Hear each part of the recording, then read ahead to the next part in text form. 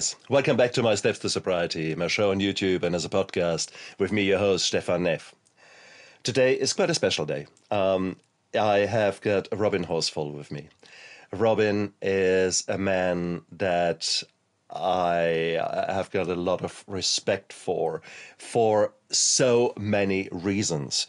I mean, this man has lived an amazing life, and he has got now a voice and messages that he is just yearning to send out into the world, into a world that really needs to hear these messages about PTSD, bullying, about resilience, about being a man in nowadays world where maybe definitions from the 70s are no longer so applicable. But what is a new man like? How do you create a new generation of young people that can hold their own and that they are strong and resilient and don't fall prey to idiots, let that be in the government or let that be on the street in gangs? So this man has a lot to say. I secretly I've put 4 hours aside. He doesn't know it yet. I've shackled him to his chair. So no, I'm kidding. Robin Horsfall, all the way from the UK. Welcome to my show. Be here, Steph. Good to be here. Nice to be back in New Zealand. Indeed, it is a gorgeous place, and I hope that the madness of COVID soon settles down a bit. And if you're ever in my neck of the woods, please, you get a guided tour of the behind the scenes New Zealand. It's a great place to be. Yeah, I was there a few years ago. Stayed in the Bay of Plenty in Whangamata, and during Christmas and New Year, and I had a terrific time, and always wanted to go back, but it seems further and further away as you get older and older. Excuses, come on. No, you're heartily invited. There's no two ways around that. Robin, where to start with a life such as yours is an amazing thing. Well, how did I come across you? There are probably not many books with regards to the SAS that I have not read. And so, needless to say, I came across Fighting Scared, your book about your journey from a young man into boy soldier, into paras, and then into the SAS, and later into all the other roles that you took on. And it's an amazing book for so many reasons. So guys already out there, call to action, Fighting Scared, get that book because it's bloody gorgeous. It's bloody gorgeous because it's so honest. I think that stands out. Of all the books that I've read, initially sort of the books were sort of Andy McNabb, Bravo 20. And this might as well be a recruitment pamphlet for the Special Forces. I mean, here you were, a soldier in the regiment and then later doing amazing things. What was it like when a completely secret organization like the SAS first came out in the Iranian embassy, on the big television screens, and then the first books appeared? How did that feel for you? Well, to be clear, the SAS was never a secret organization. It's a standard part of the British Army. Sorry, mistaken. Yeah, you're quite right. So but you guys preferred to be in not so much known, shall I say that? Is it? Well, I think there's a huge mythology that goes with the SAS after the Iranian embassy siege in 1980. But at that time, it was necessary for us to be secret and anonymous because of the threat from Northern Ireland Irish terrorists. Exactly. And that was Irish Republican terrorists predominantly. So that was the big threat to us, not only in Ireland when we were serving there, but back at home, because our children, our cars and our families and our homes were targets for IRA terrorists. So we had to be anonymous for those reasons. But as that threat died away and that campaign faded into the history books, some people like to hold on to that mystique. And so consequently putting a brick across your eyes and never being seen makes you into some kind of strange James Bond kind of character. And it's not really necessary. It's not really the case. There are certain things that you do that are secret, and you never talk about them. Not now, not ever. And that's just simply the way it is. So it's no good sitting around and going, oh, I can't talk about that, because you're immediately telling the person there's something to hide. If it's secret, you just don't know. It just didn't happen. You just weren't there. But the Special Air Service predominantly was initially was a raiding team that became a reconnaissance team that went back to being a raiding team, and then a hostage rescue team. But they're masters of many trades. So they were prepared for Arctic warfare, jungle warfare, desert warfare, and standard European conventional warfare as well, and many other roles. So masters of many trades, and very, very difficult to get in, very, very difficult to stay in. And that has always been the amazing thing, the selection process and the tenacity you have to show over a prolonged period of time when you're putting into the worst possible situations. It is that was always the one thing that amazed me, the power within that you guys build up, create. Someone told me that really when you think you couldn't possibly take one more step, that really you have only exhausted 40% of your energy, and that you can keep going and going for however long. How do you do that as an 18-year-old, as a 20, 22-year-old, when you go? You were the youngest guy to go into SAS selection, wasn't it? I was one of the youngest in my era. Yeah. Because when I joined in 1978 and I passed in 1979, you had to serve 3 years of regular service before you could volunteer. Yeah. So the youngest age you could get in at was 21. But if you'd gone back 10 years before, you could virtually join the British Army and volunteer straight away if you wanted to. But they didn't have the caliber of men that they wanted when they were taking 18-year-olds. And the average age when I got in was 27, and I got in when I was just after my 22nd birthday. So, which was a disadvantage, really, because you were always going to be seen as the young pup, the one who would be ready in a few years' time. So no matter how good you were, you weren't old enough. So there were some issues with that. But going back to SAS selection itself, people don't realise that it's a year long. It takes a year from the time your selection starts to the time you're actually qualified on paper. It begins with a 4-week training program in the mountains, and finally with a 5 days of marches over the mountains alone with increasing weight on your back. And those 5 days are the equivalent of doing 6 marathons over 5 days on your own with weights over the mountains and with set times to achieve. And usually about 10 to 15% of the guys pass that phase. Then you go on to continuation training, where you go off to the jungle and you learn certain skills and SAS tactics. And then if you pass that, you go on to do combat survival training. And if you pass that, then you go on, if you're not already a paratrooper, then you go on to do parachute training. And then you, if you've passed all that, you get your cap badge and you join your squadron. And then you're on probation for 6 months. And in that 6 months, you have to learn a personal skill and you have to learn a troop skill.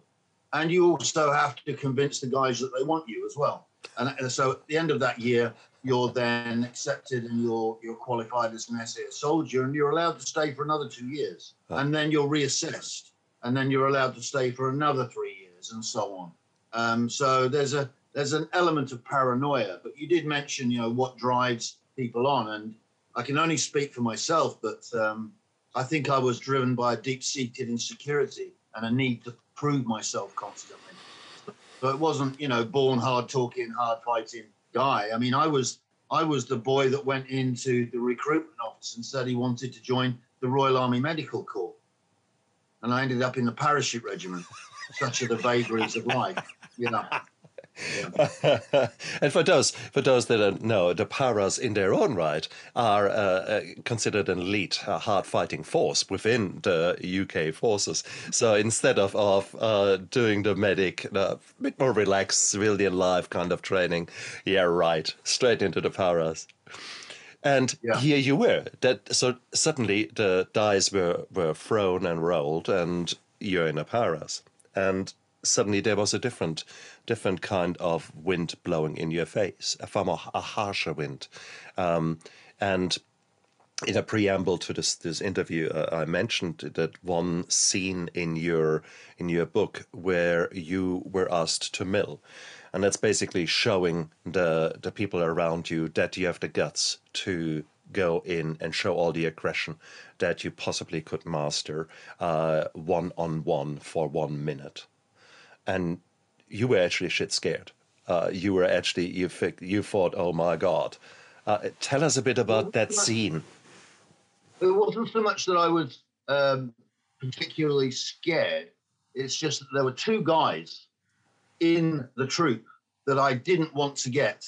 One was a guy called Steve, who was extraordinarily violent to the point of being psychopathic and extremely scary guy. And the other one was 5 years older than the rest of us. So I was 18, just coming up 18, and he was 23, and he's a big lad called John. And I suppose I got to count my blessings because I got John and not Steve. But Steve just gave me the willies.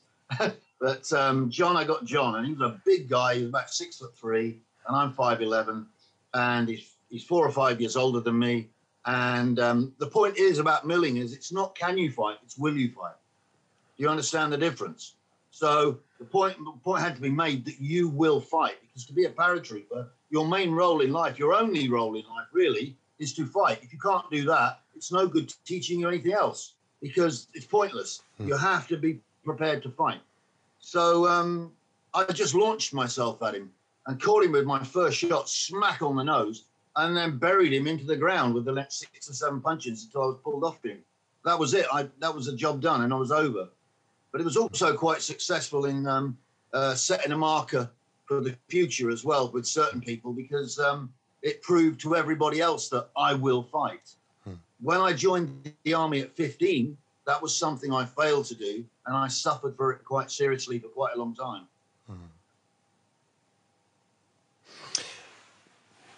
The way you described that scene in your book, it was nearly like an awakening. That because you didn't know if you had it in you, if you were ready to do that. It is, whilst you're describing it now in mildly different terms, it was an interesting read, and that is where I felt the honesty, where I felt your choice of words in the book were just a little bit more tacit, and I found that beautiful. I found that actually, because we don't know who we are until we are put into situations where suddenly you have to show who you really are. There's no more mask. There's no more hiding. There's no more nothing there. And what more could bring that survival out than a face-to-face fist fight, hand-to-hand combat, where injury will occur, you like it or you lump it.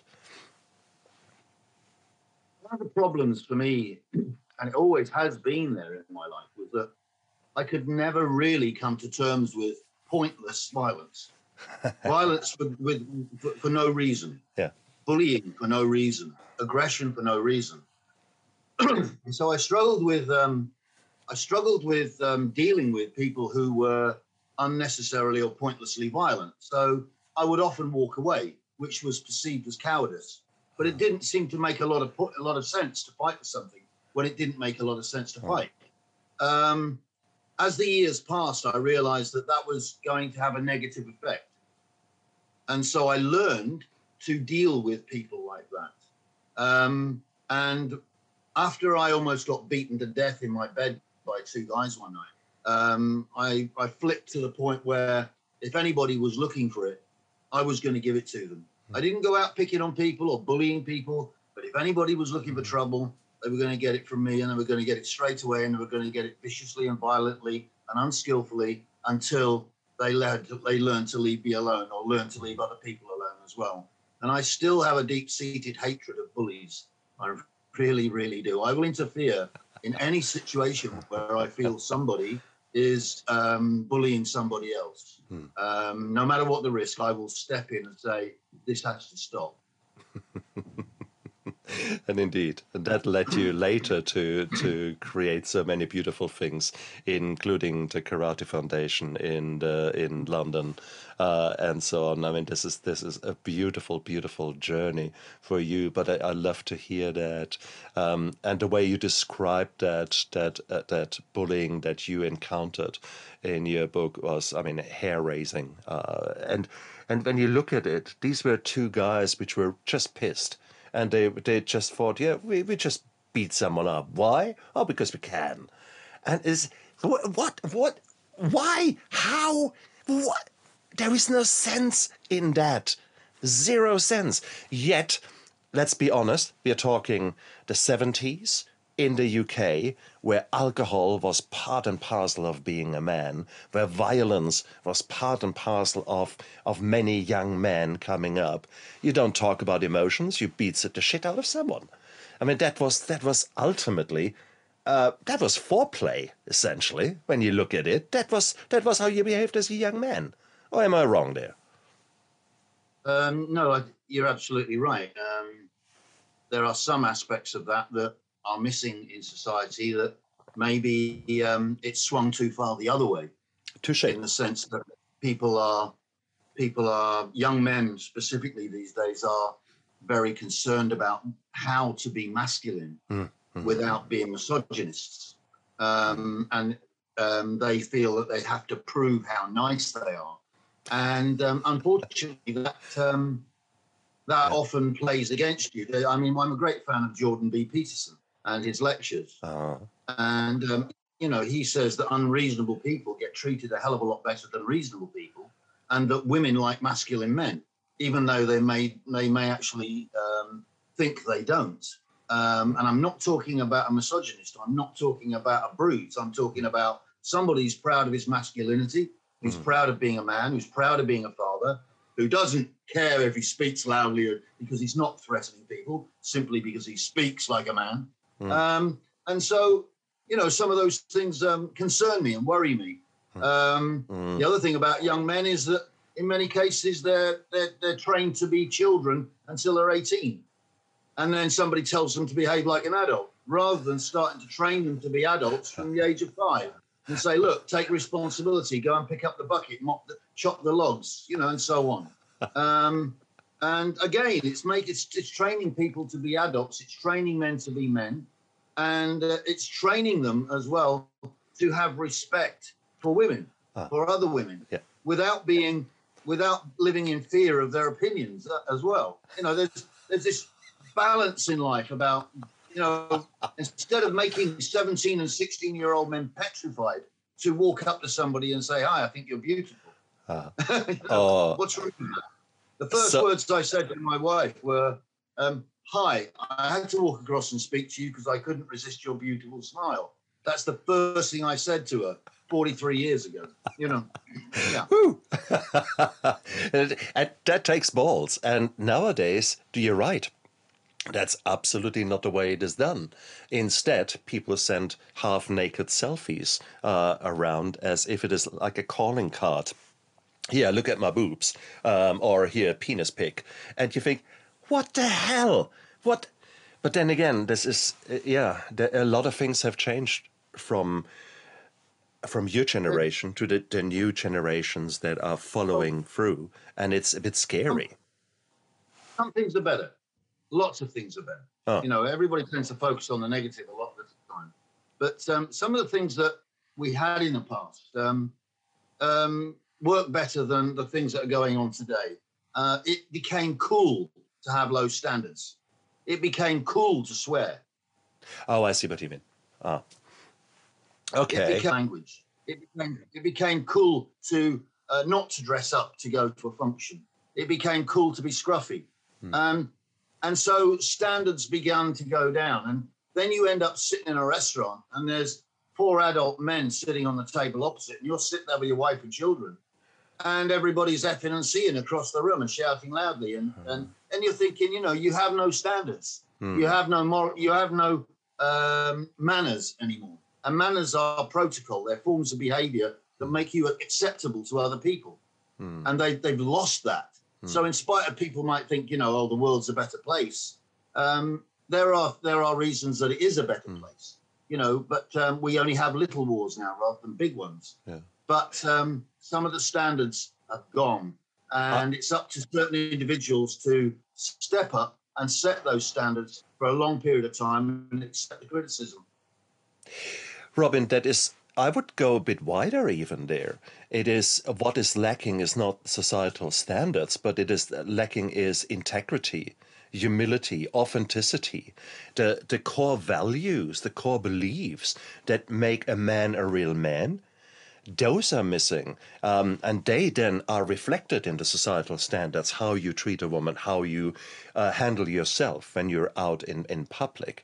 So I think there's a deeper problem there than just not wearing a tie and a jacket in a restaurant. So there's thousands of things. There's thousands of little pieces to that jigsaw. In the sense that, those were the first ones that came out of my mouth. Absolutely. You mentioned integrity, but integrity is something internal. It's not how other people judge you, it's how you judge yourself. It's the standards you set for yourself. Honor might be how other people regard you, because you're showing that. But integrity sometimes is standing up against the group and being the one person that says, no, you are all wrong, and accepting the fact that everybody's going to exclude you from society, exclude you from the group, because they disagree with you. I often think that maybe I was mildly autistic as a young person, because I've never danced to everybody else's tune. I've never sung the same songs. I've never understood the need to agree with everybody, to be one of the team, to be one of the group. And that may have been a part of my youthful struggle.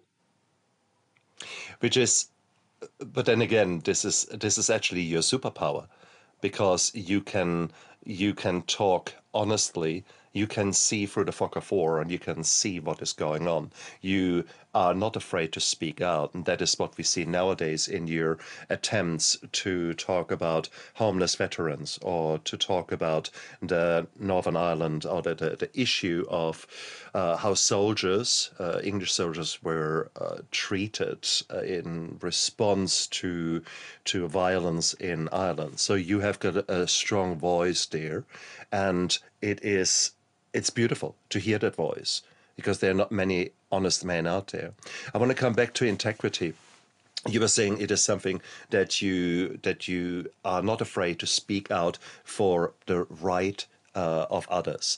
For me, integrity is to do the right thing when no one is watching, and that is that you're holding yourself accountable, and that you're living a life that you can be proud of.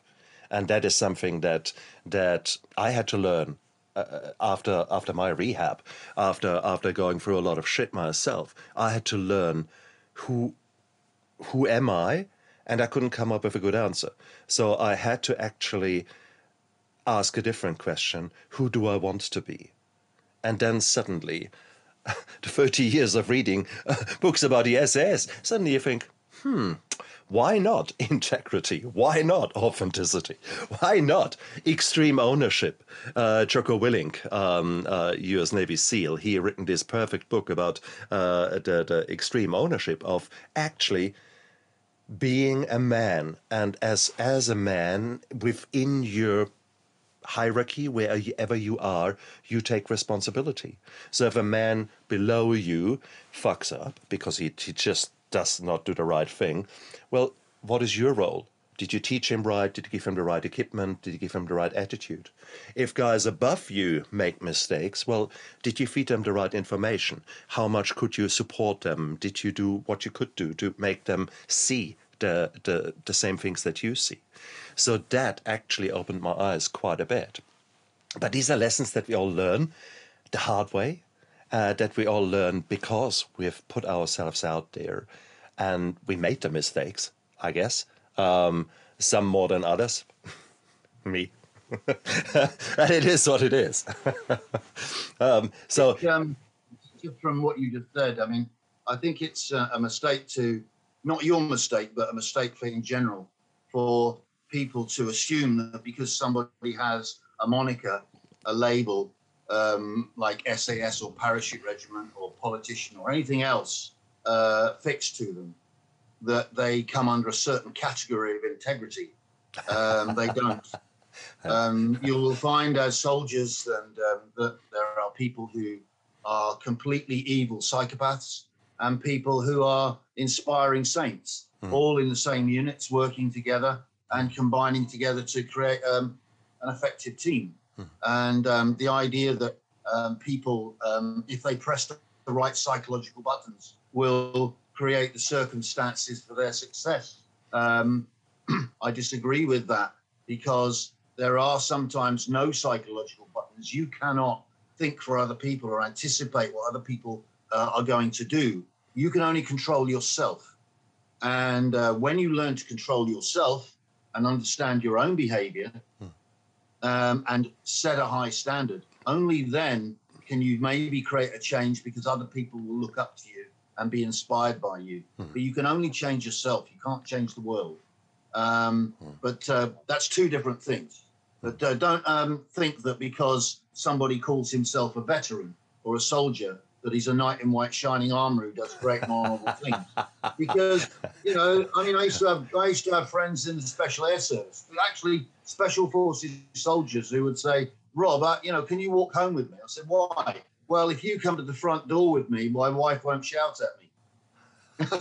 You know? I love it. I love it. But I mean, that is the reality, isn't it? Yeah. Do you still get imposter syndrome?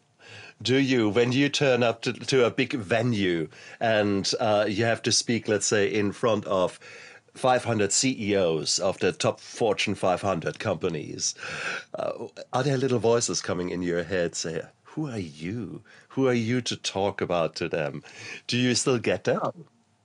No, I mean, if people are good enough to invite me to come and do a presentation for them, and usually my focus is generally over telling my life story with a focus on overcoming adversity, overcoming bullying, overcoming isolation, unpopularity, and so on.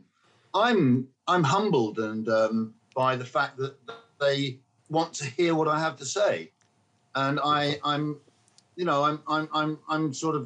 very proud of the fact that people want to sit down, important people with position and power and status, want to hear what I have to say. And then they ask really, really deep and interesting questions afterwards as well. Not the dumb things, although I don't think there are dumb questions, but there are some questions you hear from people simply because they can't think of anything to say. So they have to think, they have to ask a question anyway. No, when I'm working with kids, which is more inspiring, especially kids at college. I share my own weaknesses with them.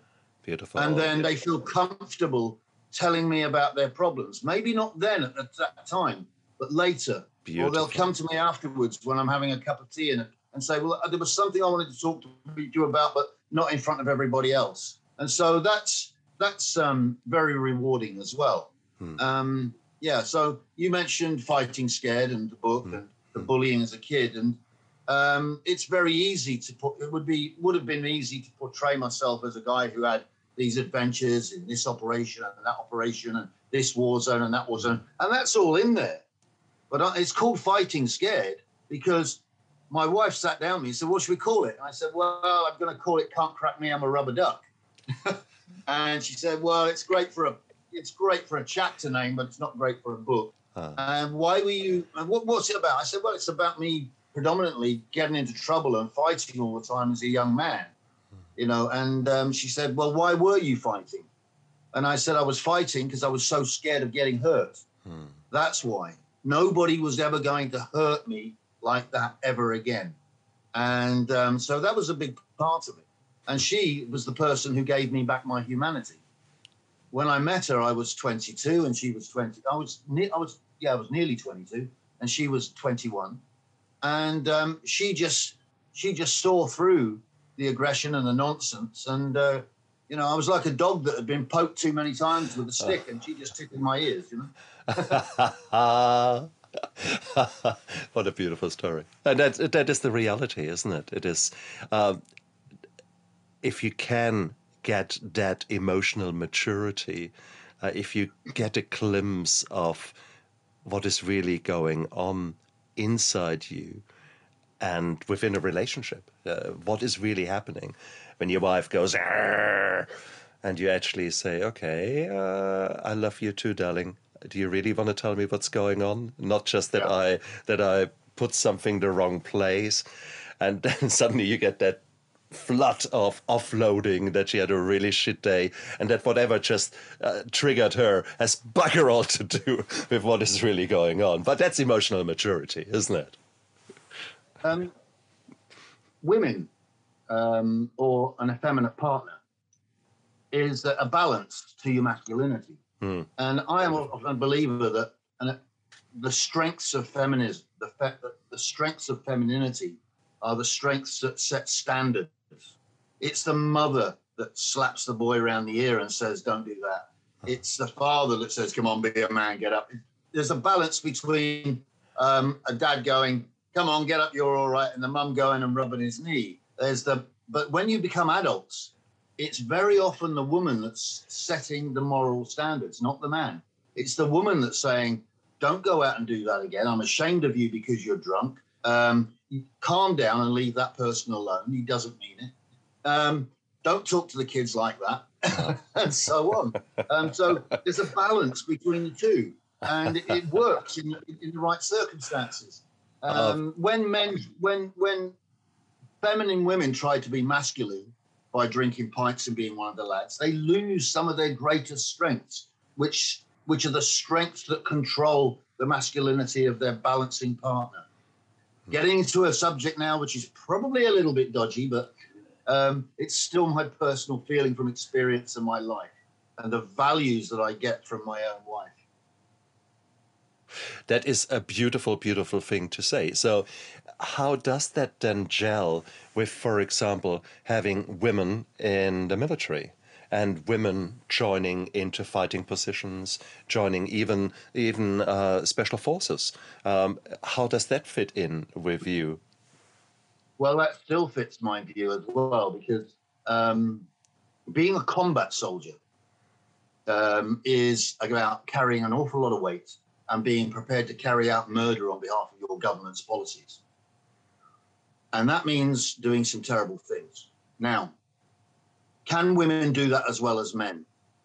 If it's computer controlled, if it's driver controlled, if it's computer controlled, possibly. But once it comes to carrying the weight, shitting in a hole, carrying 50 pounds of a mountain, sticking a bayonet in somebody's guts, twisting it, getting up and carrying on, watching your mate's legs blown off, and then walking past and letting the medics deal with it.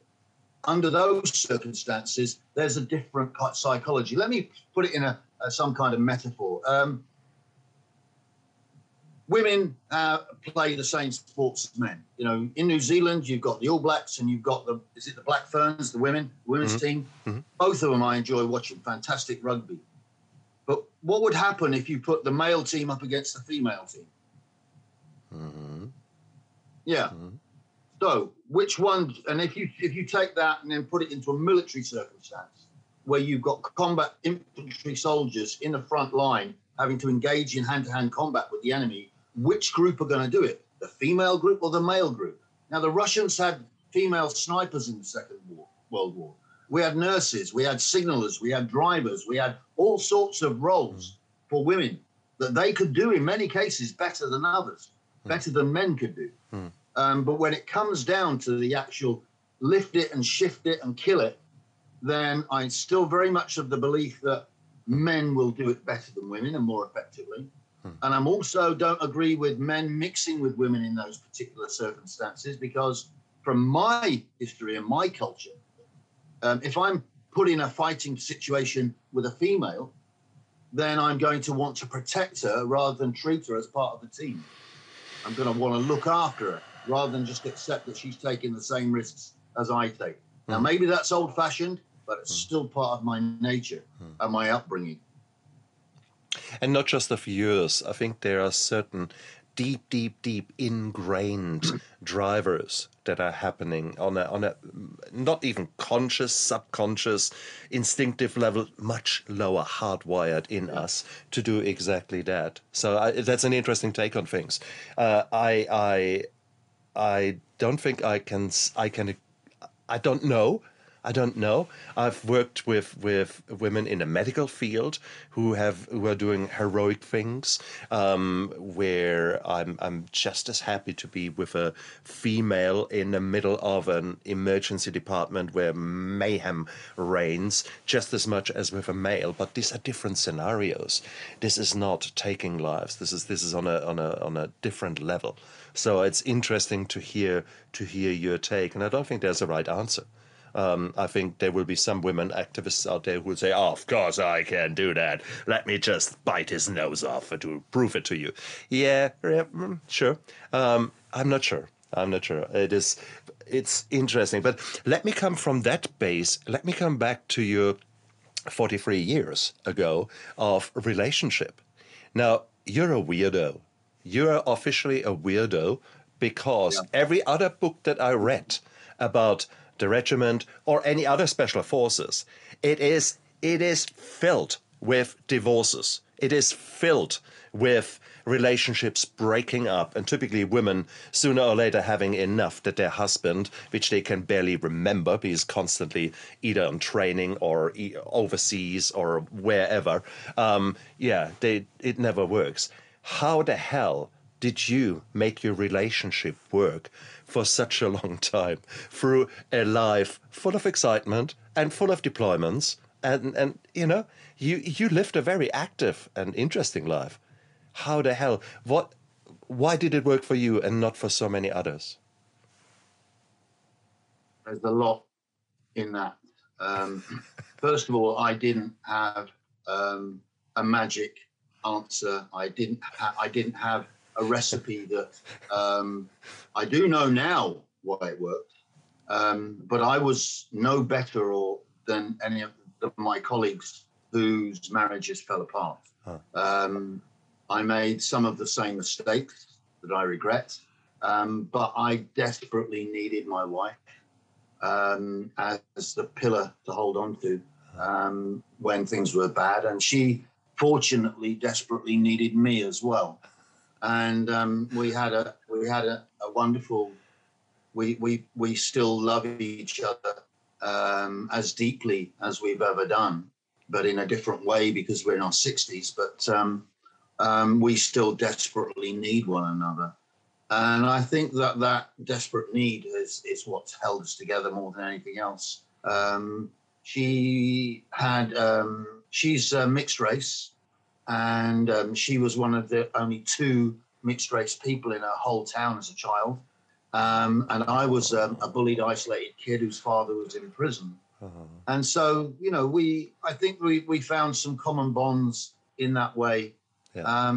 But she, as I said, she was very much a grown-up to my immature, supercharged, super fit Special Forces soldier. You're a man of few words, and you're very humble there, because I think that this is a much harder journey as any selection that you ever attended. That is an ongoing, not battle, I shouldn't call it battle, but is an ongoing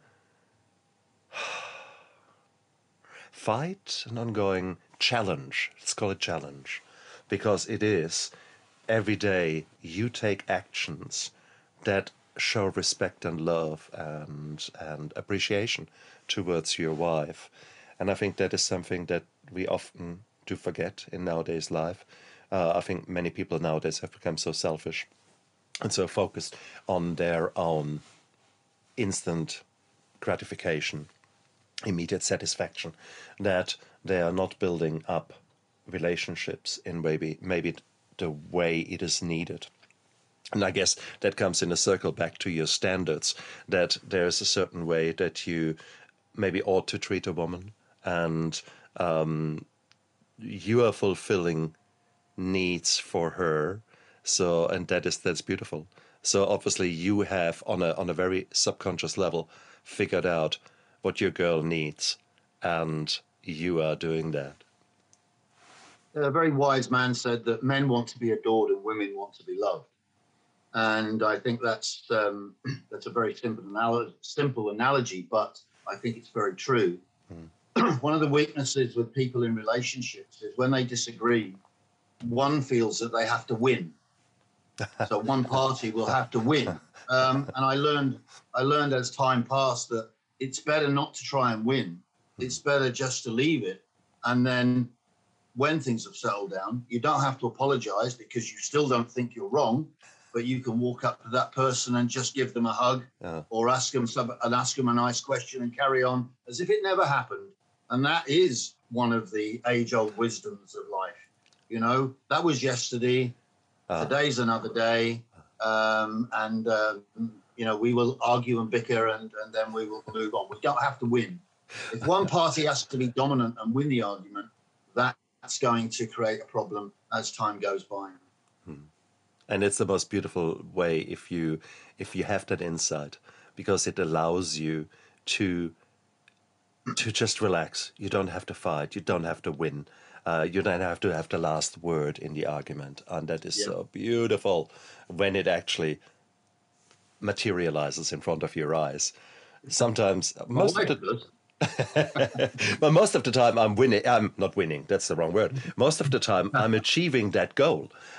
Most of the time I can actually rephrase things and say, look, what's really going on? Or, okay, I actually understand. And I did something really stupid. I'm sorry. I didn't mean to trigger you. Something like that.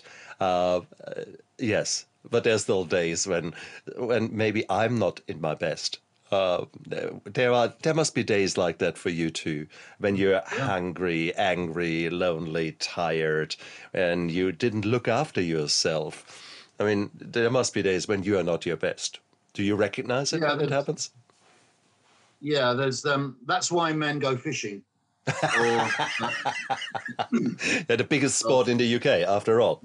I mean, sometimes I found in the past I'm angry and upset, but I don't fully understand why. So I need to analyze and I need time. I certainly don't need my wife saying to me, "What's wrong with you?" Because at the time when she's asking, I actually don't know, and then she thinks I'm trying to hide something or I don't want to tell her. But the fact of it is, I haven't worked it out yet. And later on, I will come back, have some time on my own, go for a walk on the mountains or something, go fishing, and I'll come back later and I'll realize that I was fed up because this guy said this, or this post came up, or this person let me down, exactly, or I'm worried about kids, or whatever. Exactly. Oh, that's beautiful, and that's the key. We often either make ourselves so busy or accept that life intrudes, and we are constantly on that hamster wheel, and we very rarely step off and actually just stop and think. And some people call it meditating. For me, it often happens when I swim lengths in the pool. Last night I sort of swam and I was ratty. I was a little bit funny. I had achieved a lot in the day. It was good, and then suddenly, it was not a nice evening. And so suddenly during the swimming, it was just nice, and there was a serenity came over me, and that is the beautiful thing. So if you can figure out something that resets you and get you out of this stinking thinking somehow, then this is a beautiful thing. The same happened with me in the dojo in the past. It was beautiful. There would be school problems and all kind of other things outside. The moment I was in the dojo, there was a serenity coming over me, I must say, and everything else dropped away. Does that happen when you step into the dojo? Well, it's a long time since I've been in the dojo. It must be about 10 years ago, I broke my neck. Oh, and so that stopped me from. I'd been teaching karate for 30 yeah. years by then, so I had to stop and hand over to my oldest son.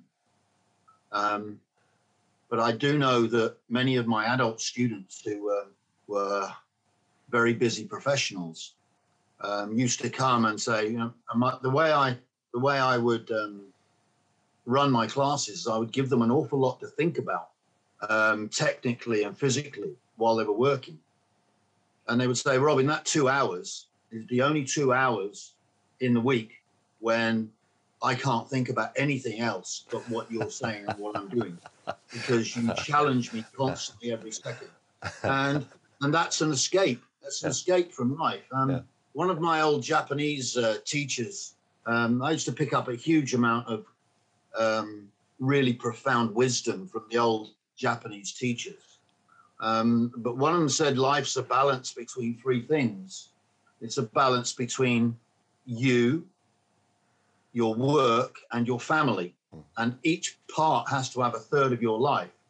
So if you're focused totally on your work, your family suffer. You focus totally on your family, your work suffers.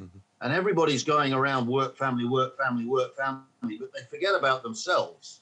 They forget about the me bit.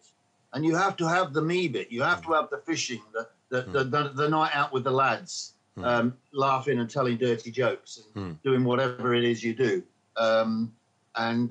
You have to have you time as well. Something that is only for you, not to take your son with you, not to take your daughter with you, not to share with anybody else, and not to improve your income, but just selfishly and wholeheartedly for you, because it will help you with your life a great deal. It's the principle of sharpening the saw. I think Abraham Lincoln said it, that if he had 8 hours to fell a tree, he would spend 6 hours sharpening his axe.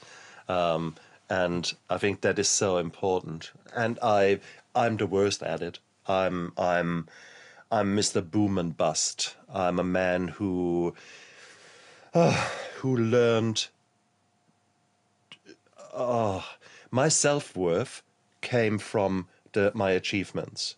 So therefore, I felt good when I worked, and therefore I worked 12 hours, 14, 16 hours.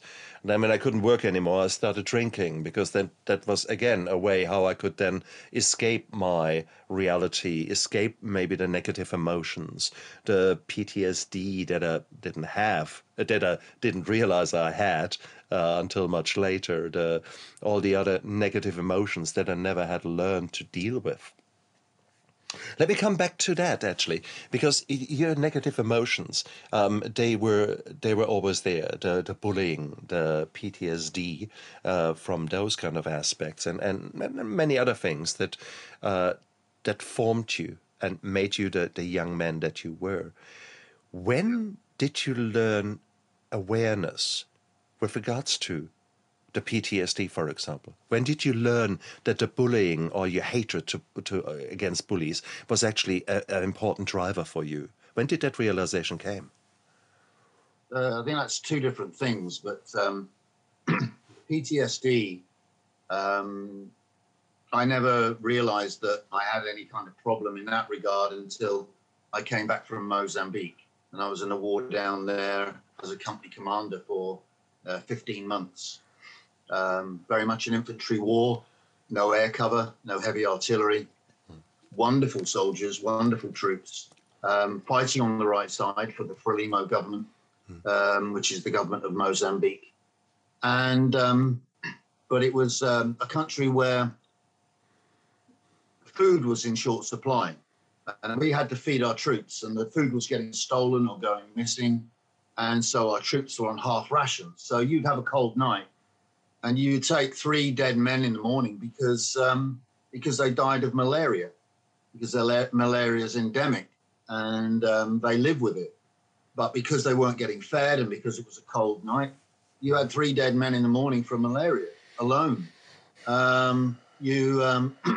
Again, I remember a time when we discovered the body of a woman who had her head chopped off because the person stole her bunch of bananas.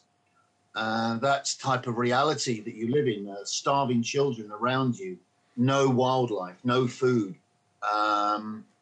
It's not wars and guns and bullets that kill people. It's the effects of wars. It's the starvation and the disease that kills more people than the actual bombs and bullets.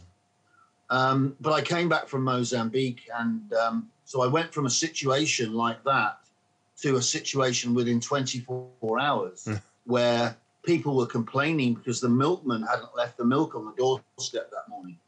And my wife showing me the pictures of the children with their Christmas presents, the video of them getting their Christmas presents and the chocolate all over the floor and the Christmas cakes and the wasted food and everything else that is normal at Christmas. And I didn't realize it, but she said I was extraordinarily angry about everything. And unappreciative of what she was trying to do. She knew there was something wrong. I refused to believe that there was anything wrong with me. The problem was the world. The problem wasn't me. And so as time passed, our marriage fell into crisis. And eventually, after a particularly difficult incident, I went to the doctor and I got counseling straight away. And I must have been the perfect person for a counselor, because they give you 45 minutes. And the second she went click, and he went click, his name was Richard Tunesi. And if you're still out there, I still thank you a great deal for the treatment. He just sits there and listens. But for 45 minutes, I was a runaway gun. My mouth just kept going, wah, wah, wah, wah, wah, wah, wah, wah, until time up. But it gave me time to unload in a private situation. And it gave me time to address my own problems. And I realized, if I try to put it in a very simple terms, that I realized that I couldn't change the world, but I could change myself. I could choose to change my own behavior. And so with my wife's help, I did. And we rebuilt and restarted. And praise be to God that it stayed that way. And I still go back to that. And I teach those things to my own children and grandchildren now when they have big problems in their lives. I say to them, you can't do anything about other people's bad behavior. You can only do something about your own. And that includes your children. That includes your parents. You can only change your own life and then hope that your example will be an example to others. And it is. There's no doubt about that. We sometimes undervalue the power of integrity and the power of you living a life. Every single thing that you do as a parent or as a grandparent will be watched. Maybe not consciously, but people will see what you do, and if that is in cross discrepancy between with what you say, then very quickly you have lost every single shred of respect. But that again is something that many men don't realize. And I was probably among them. I was getting incredibly angry. I deserve the respect. I'm working so hard, and my children don't even clean up the kitchen. Did I ever clean up the kitchen? No. Or if I did, I probably broke half of the things because I was pissed. So it is just, walk the walk, and you will be amazed how much more powerful that is than just spouting your mouth and giving big speeches and then doing whatever you probably shouldn't really be doing. Oh, damn. I mean, that is... I think the first big shock in life is that you discover that your parents aren't perfect. And the second big shock in life is discovering neither are you. Oh, yeah. Well, that typically takes you a while. Well, mind you, see, sometimes you get that rammed into you. Not perfect, but that you're not good enough. That you always have to prove yourself. You always have to be out there. And I forever felt like that. I forever had to prove myself to the detriment of everything else. So many lessons to learn from from your story, where indeed, oh, where to start, where to stop. You were, may I come to the, Wonderful. Yeah, pardon me? there's a wonderful Indian story about who's the most important man in the city, and and then people will say, well, it's the mayor, it's the officials, it's the councillors, it's the executives, it's the judges, it's the lawyers, and eventually it gets to the end of the story, and it says, no, it's the man who cleans the toilets, because the man who cleans the toilets is the man who stops you all dying of disease. Nicely Without him, there's nothing. Very true. Very truly spoken. Can I ask you, with regards to your physical being, you were a young man who prided himself on the best physical condition. You're going out there, you are the alpha male there, and you're proud of it, quite rightly so. And the girls, they like it, come on. So absolutely. And then injuries happen. How did you deal with injuries when you were a younger man? And how did you deal with the injury when you broke your neck? Well, when you're young, as any medical person will appreciate, your body has a wonderful ability to heal itself. So you get a scratch and it's gone 24 hours later. You twist an ankle, the swelling's gone down 5-6 days later, you're walking again, you're running again a week later. You watch the super athletes that play for the top sports teams, and they pull a hamstring, and they're playing again 6 weeks later. You think, my God, how do they do that? It's age shall not weary them, it says, but the age certainly wearies everybody that lives long enough. And I'll look at my leg sometimes. I go, how did I get that scratch? Oh, yeah, I did it 2 weeks ago. Things take 2 weeks to get better. Yeah. The thing of the struggle with being an athlete, I think, or being supremely fit, is when something changes, whether it be age or injury, and it won't get better. People still struggle to get back to where they were, and they can't. You can't be 25 again when you're 60. You can't. It doesn't matter how much training you do. And in fact, if you try, you will hurt yourself even more. So to a certain extent, you have to learn to grow old gracefully. But the other big issue is that people still consume the same number of calories that they consumed when they were running up and down mountains. And of course, you keep putting these bricks in and there's nowhere and so the body stores them and you end up getting obese and overweight. So when your life becomes less physical and more sedentary, then you have to consume fewer calories. But the problem is, the pleasures go out of your life. And so food's a wonderful pleasure. Food is a wonderful pleasure. So as the other vices disappear, sometimes you're only left with food. But I mean, if you're 80 and you've got cancer and somebody's denying you cream cakes, whiskey and cigarettes, then, they're not doing you any favors. Grow old gracefully, enjoy the stages of life that you're at. But when you're young, make the most of it, get out there and, but you don't have to be an athlete because somebody else is. You can be a great chef. You can be a great clothes designer. I mean, somebody got me onto British radio once and he was trying to wind me up in a homophobic way because he thought I would fit a pattern of a right-wing extreme paratrooper. and he said, so how would you feel? He said, how would you feel if your son was a hairdresser? I said, fine, providing he was a good hairdresser. So why would that be an issue? And people try to pigeonhole you. And Stephen Fry says that, human beings are the only creatures in the universe that spend their life trying to be something else. And I think that's brilliant because we do. I mean, a leopard knows it's a leopard and spends its life being a leopard. But human beings get to a certain point in their life and then they try to be something they're not. I'm not a happy person with the education system because it tries to create a mediocre average for most people and doesn't allow people to move in the directions that they want to go in. So there are some people who are gifted in art, some people who are gifted in mathematics, some people who are gifted in sport. And obviously we all need to read, write and do arithmetic.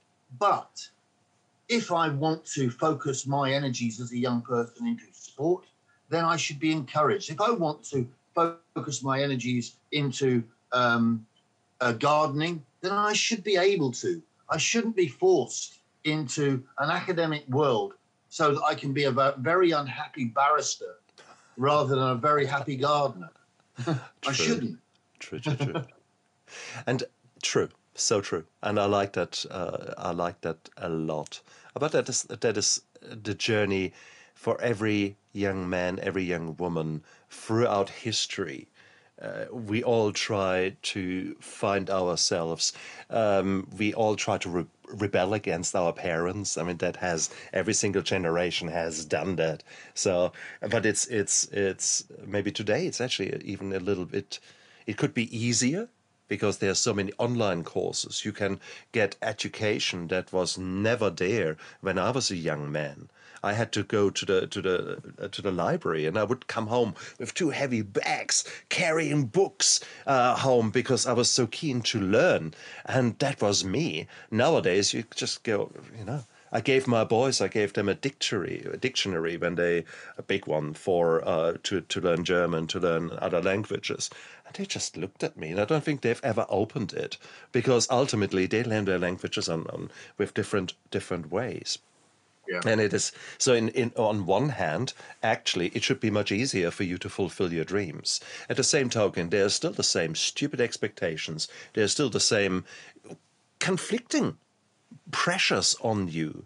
No, you need to learn a trade. No. You need to go to university and do something which then actually you do then something else, because nowadays the world doesn't work like that anymore. So there's a lot of confusion out there. And I find it even harder for my boys to actually make up their mind, to find their passion. There is so much opportunity out there now, and it's analysis paralysis. They rather than going out there and grabbing the world by the short and curlies, they just sit there because it's also bewildering. They might rather play 8 hours on the internet, and it's just need. If you make somebody go hungry for 5 or 6 days, and then you say there's food at the top of that mountain, when you get to the top of that mountain, you'll be able to eat.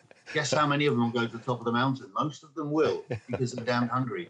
But if the food's all laid on a table at the bottom of the mountain and every single day, then what's the point? If Daddy's going to pay all the bills, then why should I worry about money?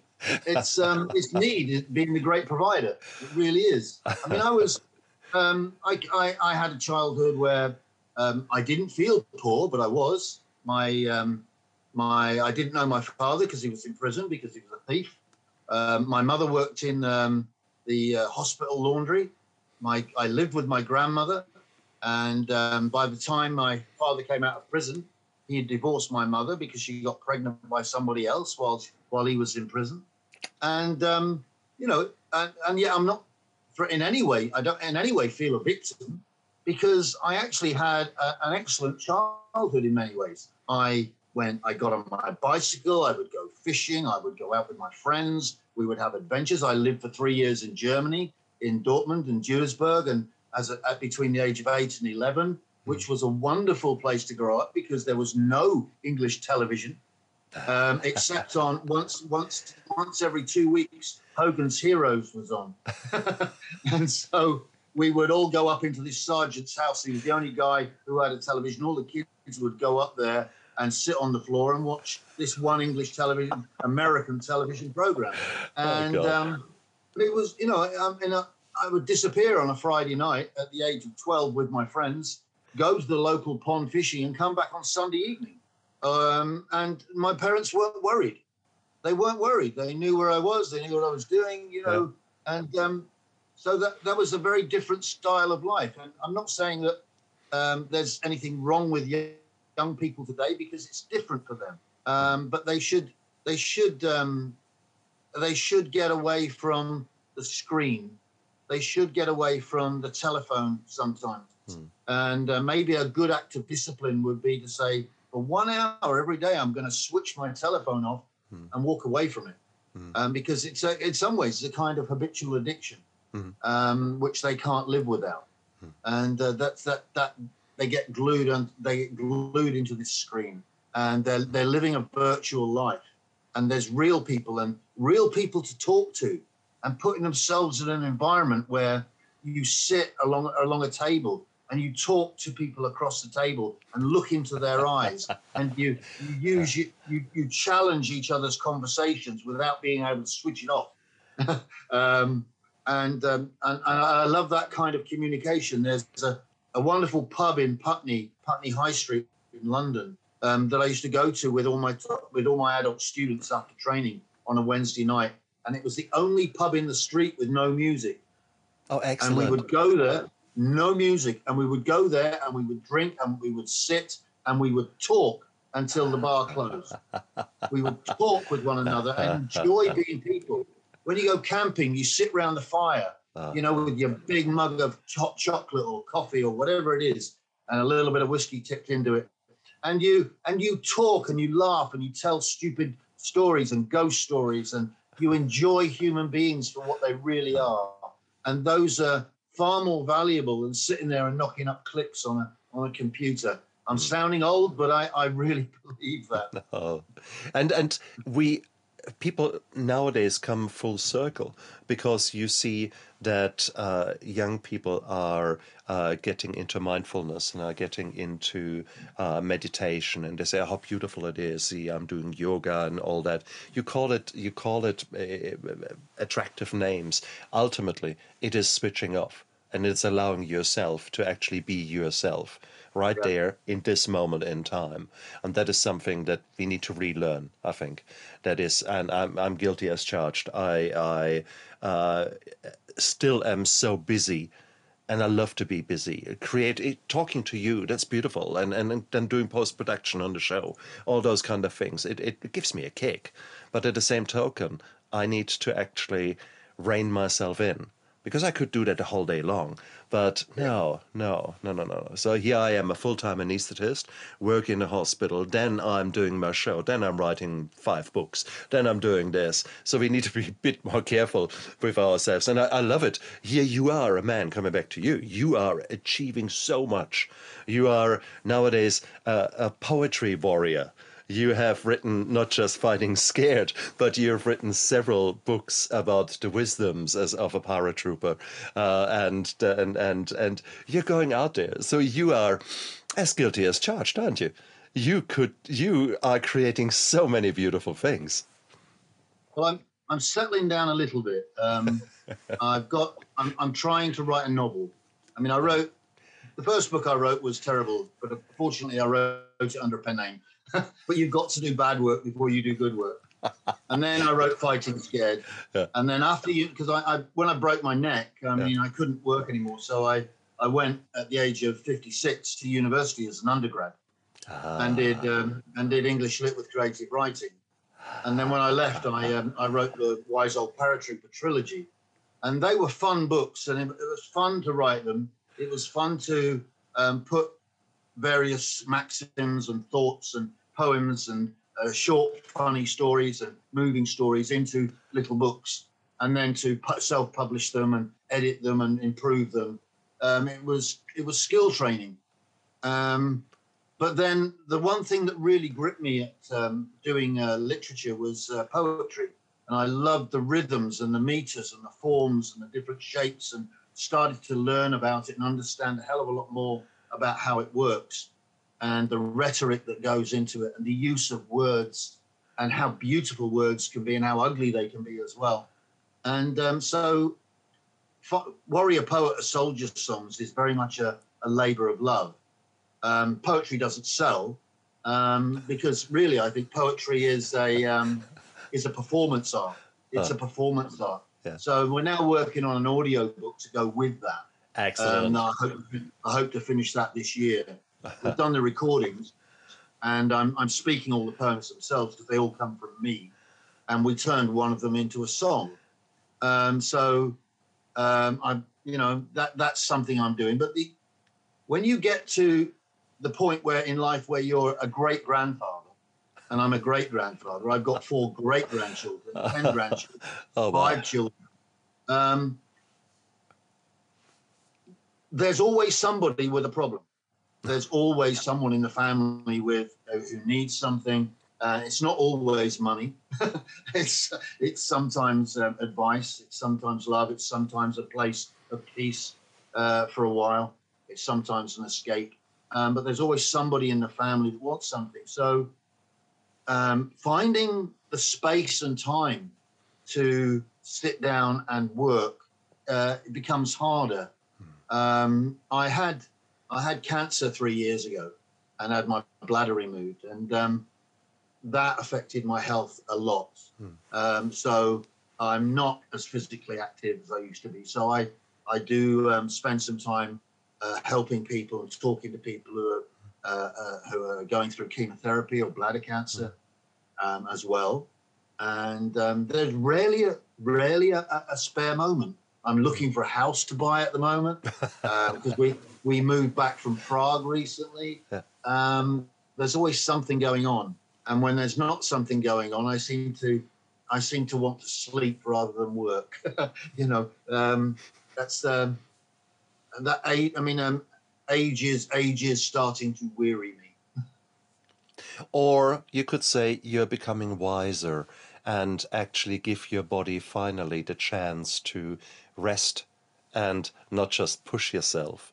Because that is what you have been doing all your life. Is self-discipline. It is holding yourself accountable, being able to push further than most other men. So that has become an addiction in its own right. It must be just the sheer fact, the life that you have lived. You were constantly out there. You were constantly the leader. You were constantly the boss. So come on, that is now finally your body says and your mind says, you know what? You've done that now for 60 years. Just why don't you just put your feet up? You have deserved it. Maybe there's a positive thing there too, not in the sense of I have to give in to my age. I think the fear of putting your feet up is that you might not take them down again. Yeah, use it or lose Yeah, it. You're so right. yeah. You're so right. On that note, though, but do you still train? Do you still work out? Do you still do anything on a physical level? Well, I walk, Mm, but even that can be a struggle. mm, Even that can be a struggle. Um, Chemotherapy affects people in different ways. mm, Some people are very badly affected. Some people aren't. At different times. yeah. For me, it I never fully recovered from it. I never fully recovered from it. Mm, Although, according to the test, the cancer is no longer there. The effects of the chemotherapy have remained. They're residual. My brain has gradually come back. I can mm, think, I can speak, I can talk, I can write. But for quite a long period of time, I couldn't concentrate on a paragraph in a book. I couldn't watch a television program. It was mm, kind of mental imprisonment as well. So it's and I don't think it's going to go away. I think I think I'm just going to have to get used to managing my life with the situation as it is. My brain's getting better. My body, no, it's not. And that's a logical thing. You can't undo time, and I dare to say that that extreme athletes, such as the young person that you were, you are having far more knocks than you like to believe. I would love to see an x-ray of your spine and actually go over it with a fine-tooth comb. I'm sure I find a hell of a lot of injuries completely unrelated to the more significant spinal cord injury that you had, or a spine injury that you had. So you can't live a life of an extreme athlete and expect that your joints are just, they're just fine. They're just taking it. Bullshit. Absolute bullshit. There is no, you're going to be smashed up. And I think that's the problem that many people don't realize. And that's the pitfall. You seem to have done all the work necessary to allow yourself to take it now in with grace that things are changing. Many other young men, however, or not young men, middle-aged men, shall I say, they're really, really struggling with that because they have identified themselves so long with that role of alpha male, of being out there, being the best. And then suddenly, either in extreme cases, that they walk into a machine gun the wrong way around, and that can suddenly put the end to the alpha male, or multiple injuries.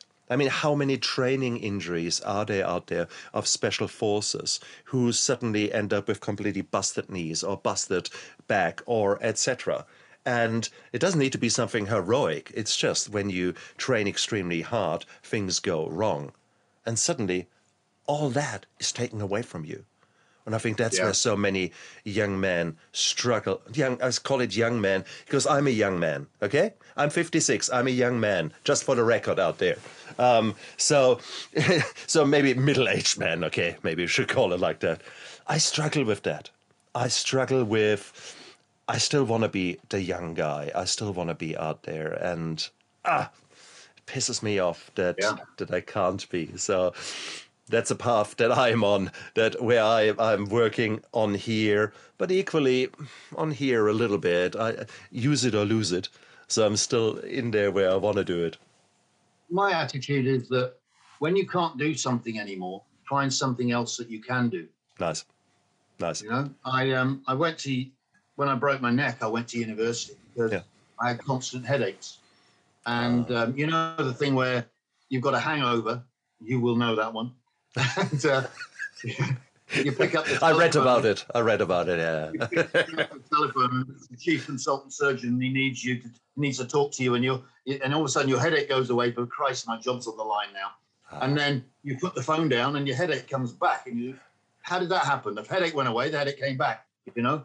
So I thought about that, and I thought, if I go to university and study for 3 years, that'll be my telephone. That'll take my mind off my headaches while my neck improves and gets better.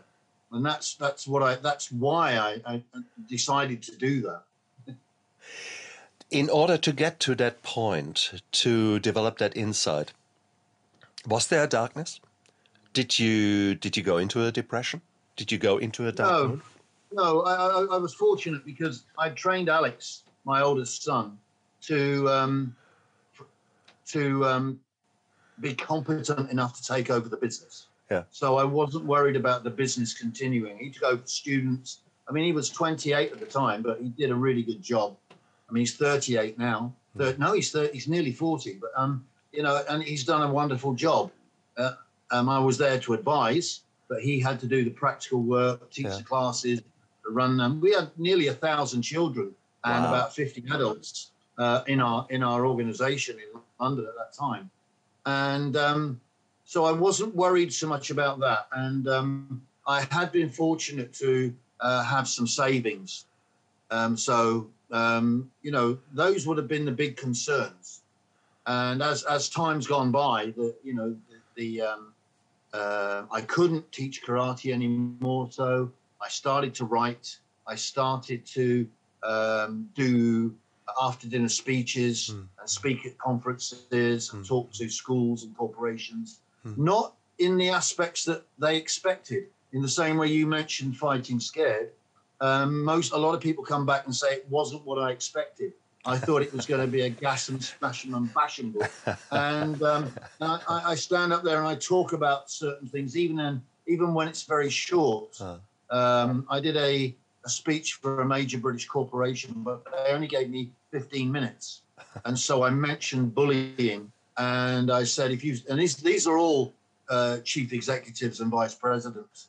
And I said, if you use isolation, intimidation, or humiliation in your workplace, no matter for what reason, you are a bully.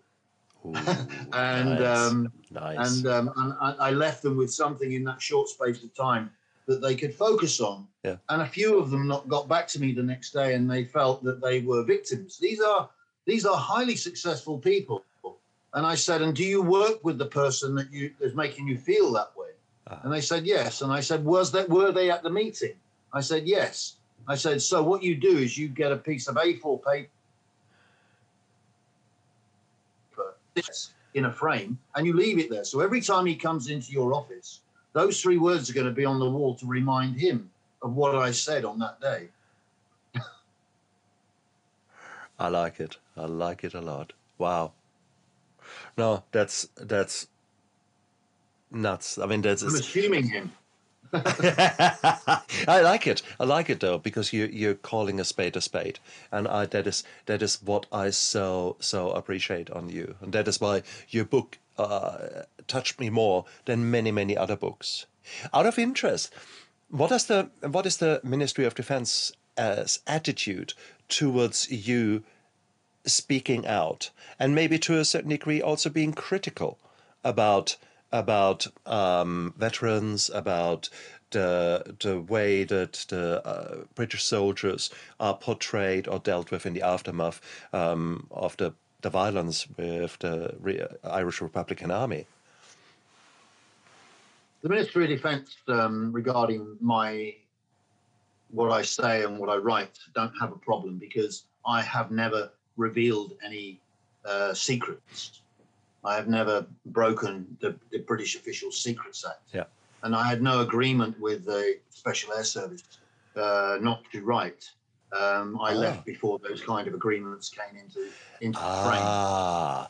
I was about to ask, because that is something that we see nowadays. There is a virtually everyone in my job. I've got a gag clause in virtually every contract that there is, and which is weird.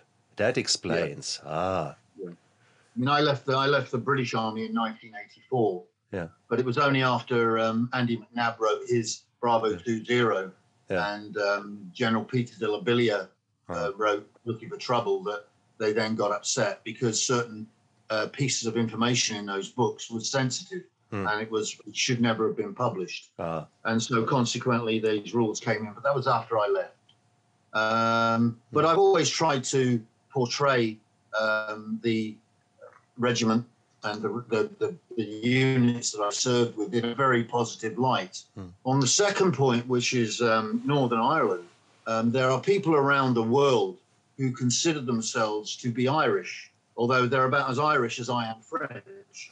They live in New Zealand and Australia and America and South America and everywhere else in the world. I have an ancestor who was French. Their name was Romance. They come from Le Mans. And but I'm not French, and those people aren't Irish, and they don't know anything about modern Irish history. But they have an opinion, and that opinion is based on myths that are that are left back in history. Yeah. Northern Ireland was partitioned by agreement with the new Republic of Eire. I think it was in 1920. And gradually over the next 30 years, Eire received complete independence, the Republic of Ireland. But Northern Ireland was kept, probably because it had its shipyards, also because it was predominantly Protestant. And most of those Protestants, their heritage was from Scotland. The country's problems were predominantly historical, created by the religious divide between Protestant and Catholic. In 1969, law and order broke down in Northern Ireland, not in Eire, not in the Republic of Ireland, in Northern Ireland, between the Protestants and Catholics. The Catholics were being oppressed and they were being denied their civil rights. The Protestant community came out and attacked them. They controlled the police, they controlled most of the civil society, they controlled most of the jobs and factories and work. And the Catholic population decided to fight back. The British Army went across to stop the two communities from killing each other and stopped a civil war from starting. So the soldiers stood in the middle to support the police to prevent a civil war. As the years passed, bad politics created a situation where people were interned without having to face court. And that fed into the hands of the IRA, the Irish Republican Army, who at that time didn't have an awful lot of say in what was going on. They broke apart from people who wanted to engage in violence. It became the Provisional IRA. And they wanted a united Ireland. And their program still, even today, 40 years later, 45 years later, is a united Ireland. And they were prepared to use this situation to force the British government into a united Ireland. They used bombs, they blew people up, they murdered people in their beds, they blew people up in pubs in Guildford, in Manchester, in London, in Birmingham. They murdered soldiers and their families in Northern Ireland. They blew women and children up on buses. There was nothing that they wouldn't do. Now, me personally, I have some sympathies for the original cause, but I have no sympathies for people who murder people for political purposes. And there's a huge difference there. But around the world, where the IRA raised an awful lot of their money, people believed the mythology and the rhetoric that they came across with. They made people believe that Northern Ireland was occupied, that there was military forces taking over the country. And they raised money on this historical feeling that you were Irish. And it's sad that the British government didn't run a counter-propaganda campaign.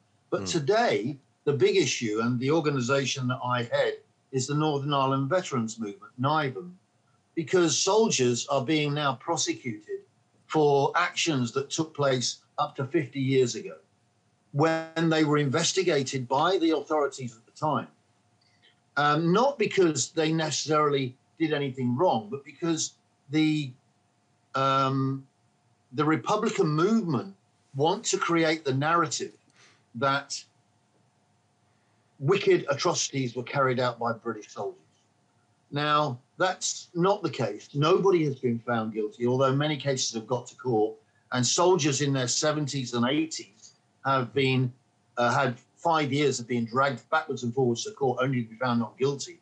But it maintains the narrative to the new generation that something wicked went on in the past, whereas in fact, in almost every single case, soldiers were standing between two communities that were trying to kill each other.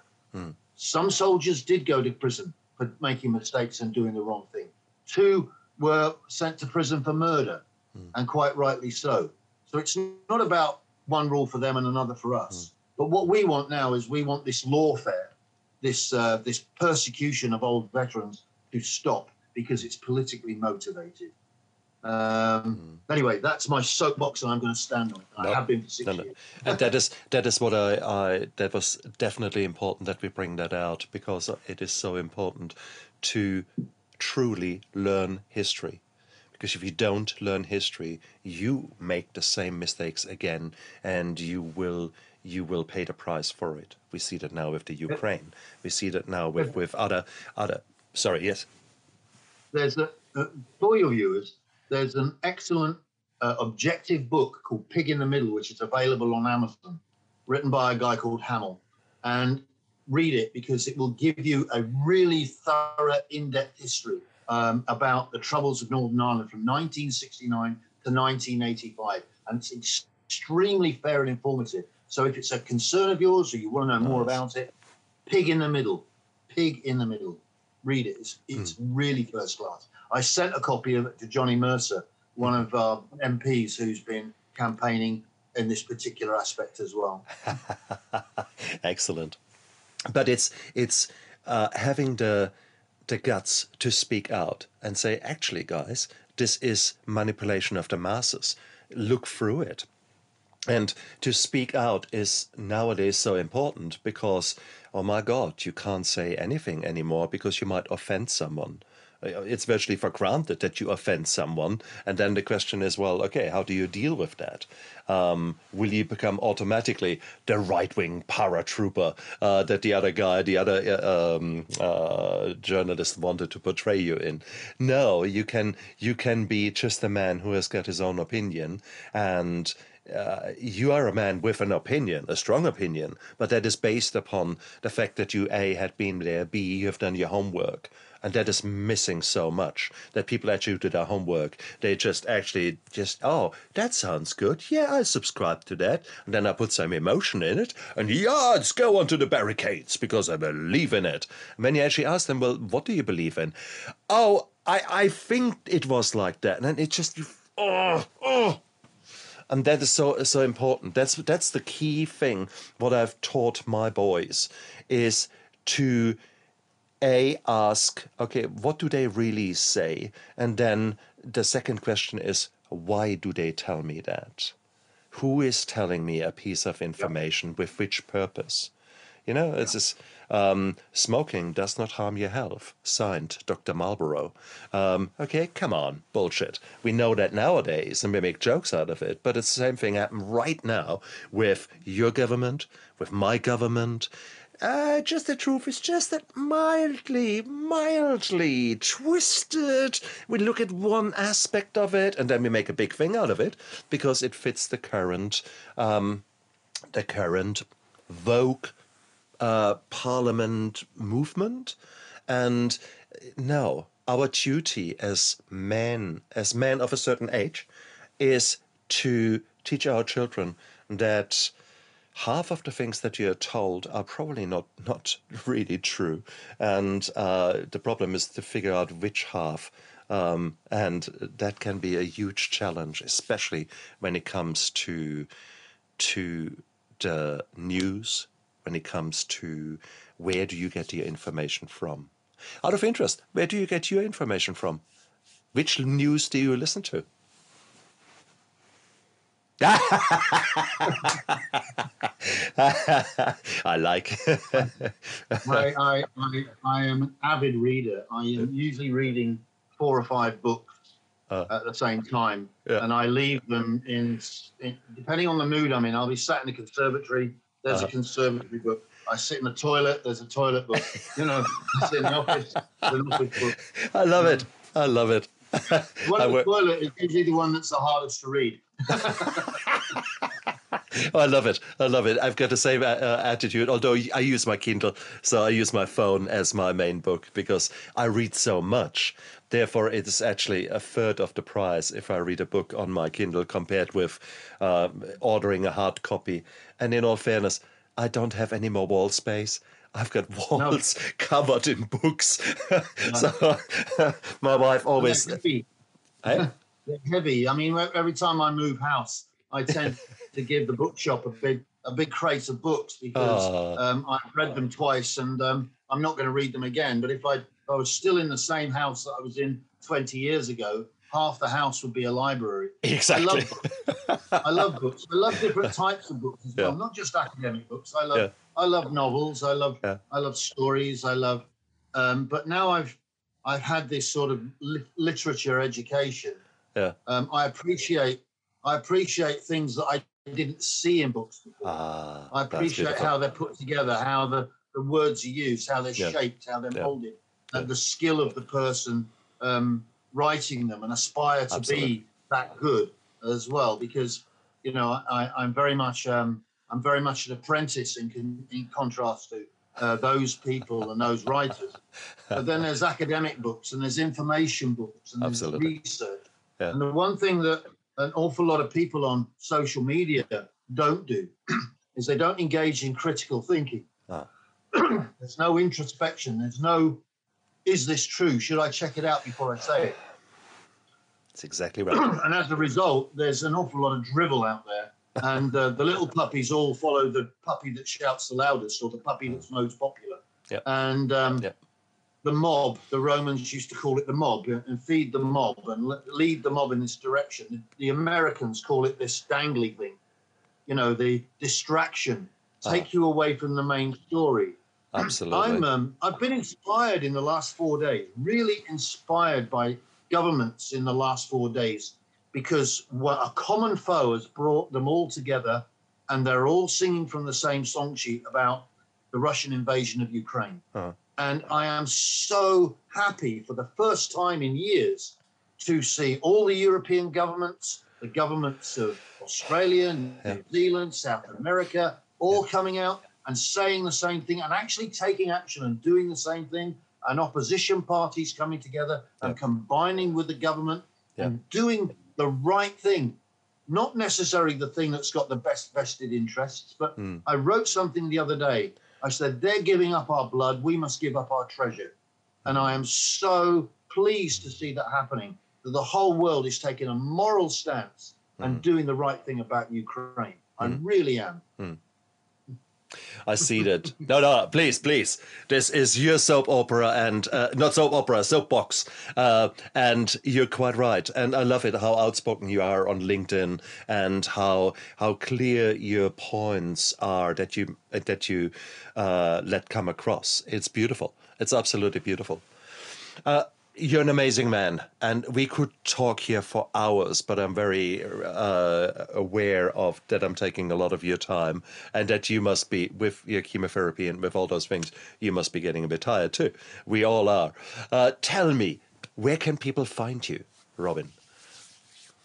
All you've got to do is put Robin Horsfall in on Amazon. And make sure you don't put an E in the name, because there's no E in Horsfall. But put Robin Horsfall in there. All my books are on Amazon. I'm very easy to contact. There are emails. You can contact me on social media, Robin E. Horsfall on Facebook. And, I'm there on LinkedIn as well as Robin E. Horsfall. And I do like people to get in touch with me for lots and lots of different reasons. I take the abuse from certain people, but that's only to be expected. But you've got to leave the door open so that the good people can come through as well. But I've got this policy with abusers: they just block and delete. I don't respond. I did respond to one today, which is why it was fresh in my mind. And I did respond to it. And I said, I never respond to abusers online. I said, but today I'm going to make an exception because you're exceptionally stupid. Out of interest, what was it about? Out of interest, what? Well, it was about my comments about Ukraine, but this person had linked it to some ridiculous accusation that I had invaded Ireland as a member of the British Armed Forces. Beautiful. Yeah, going back to knowing your history and facts and critical thinking. Beautiful. But I was just in. I think I was a little bit. Usually, I don't bother. I just block and delete. But today, I thought I'm gonna have a little punch back today. Yeah. Oh, he was poking the wrong bear, wasn't he?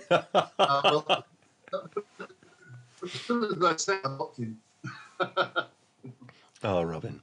Rob, you're an amazing man. I'm so grateful for your time. I love what you're doing. I love the integrity and the authenticity that you show on a daily basis with your outspoken and very, very informed opinions. Who will be the Rob Horsfall of 2025? What are your plans? Who's the new you that you're working on? Let's hope I get to 2025 for a start. I'm more interested in getting through 2022 at the moment. I think that I'm going to keep working on my family, keep helping them. I think I want to continue to try to set a good example to other people, so that that some of them might follow it. I'm hoping that I'm going to have the opportunity to talk to more people, especially young people. I have been approached by somebody with a view to perhaps talking to inmates in prisons. Beautiful. About overcoming adversity. So there are things I want to And sometimes I actually want to go fishing. Absolutely. Oh, that's beautiful. Rob, you're an amazing man. I'm very, very grateful for your time, for your passion, for you showing up out there for the many good causes that you're putting your face out for. Thank you so much for the work you're doing, and you extremely humbled me for coming onto my show. That's a pleasure talking to you, Steph. Absolutely. You guys out there, look after yourself. Today was a day of such wisdom and such beautiful things that we spoke about. No doubt you will switch off here.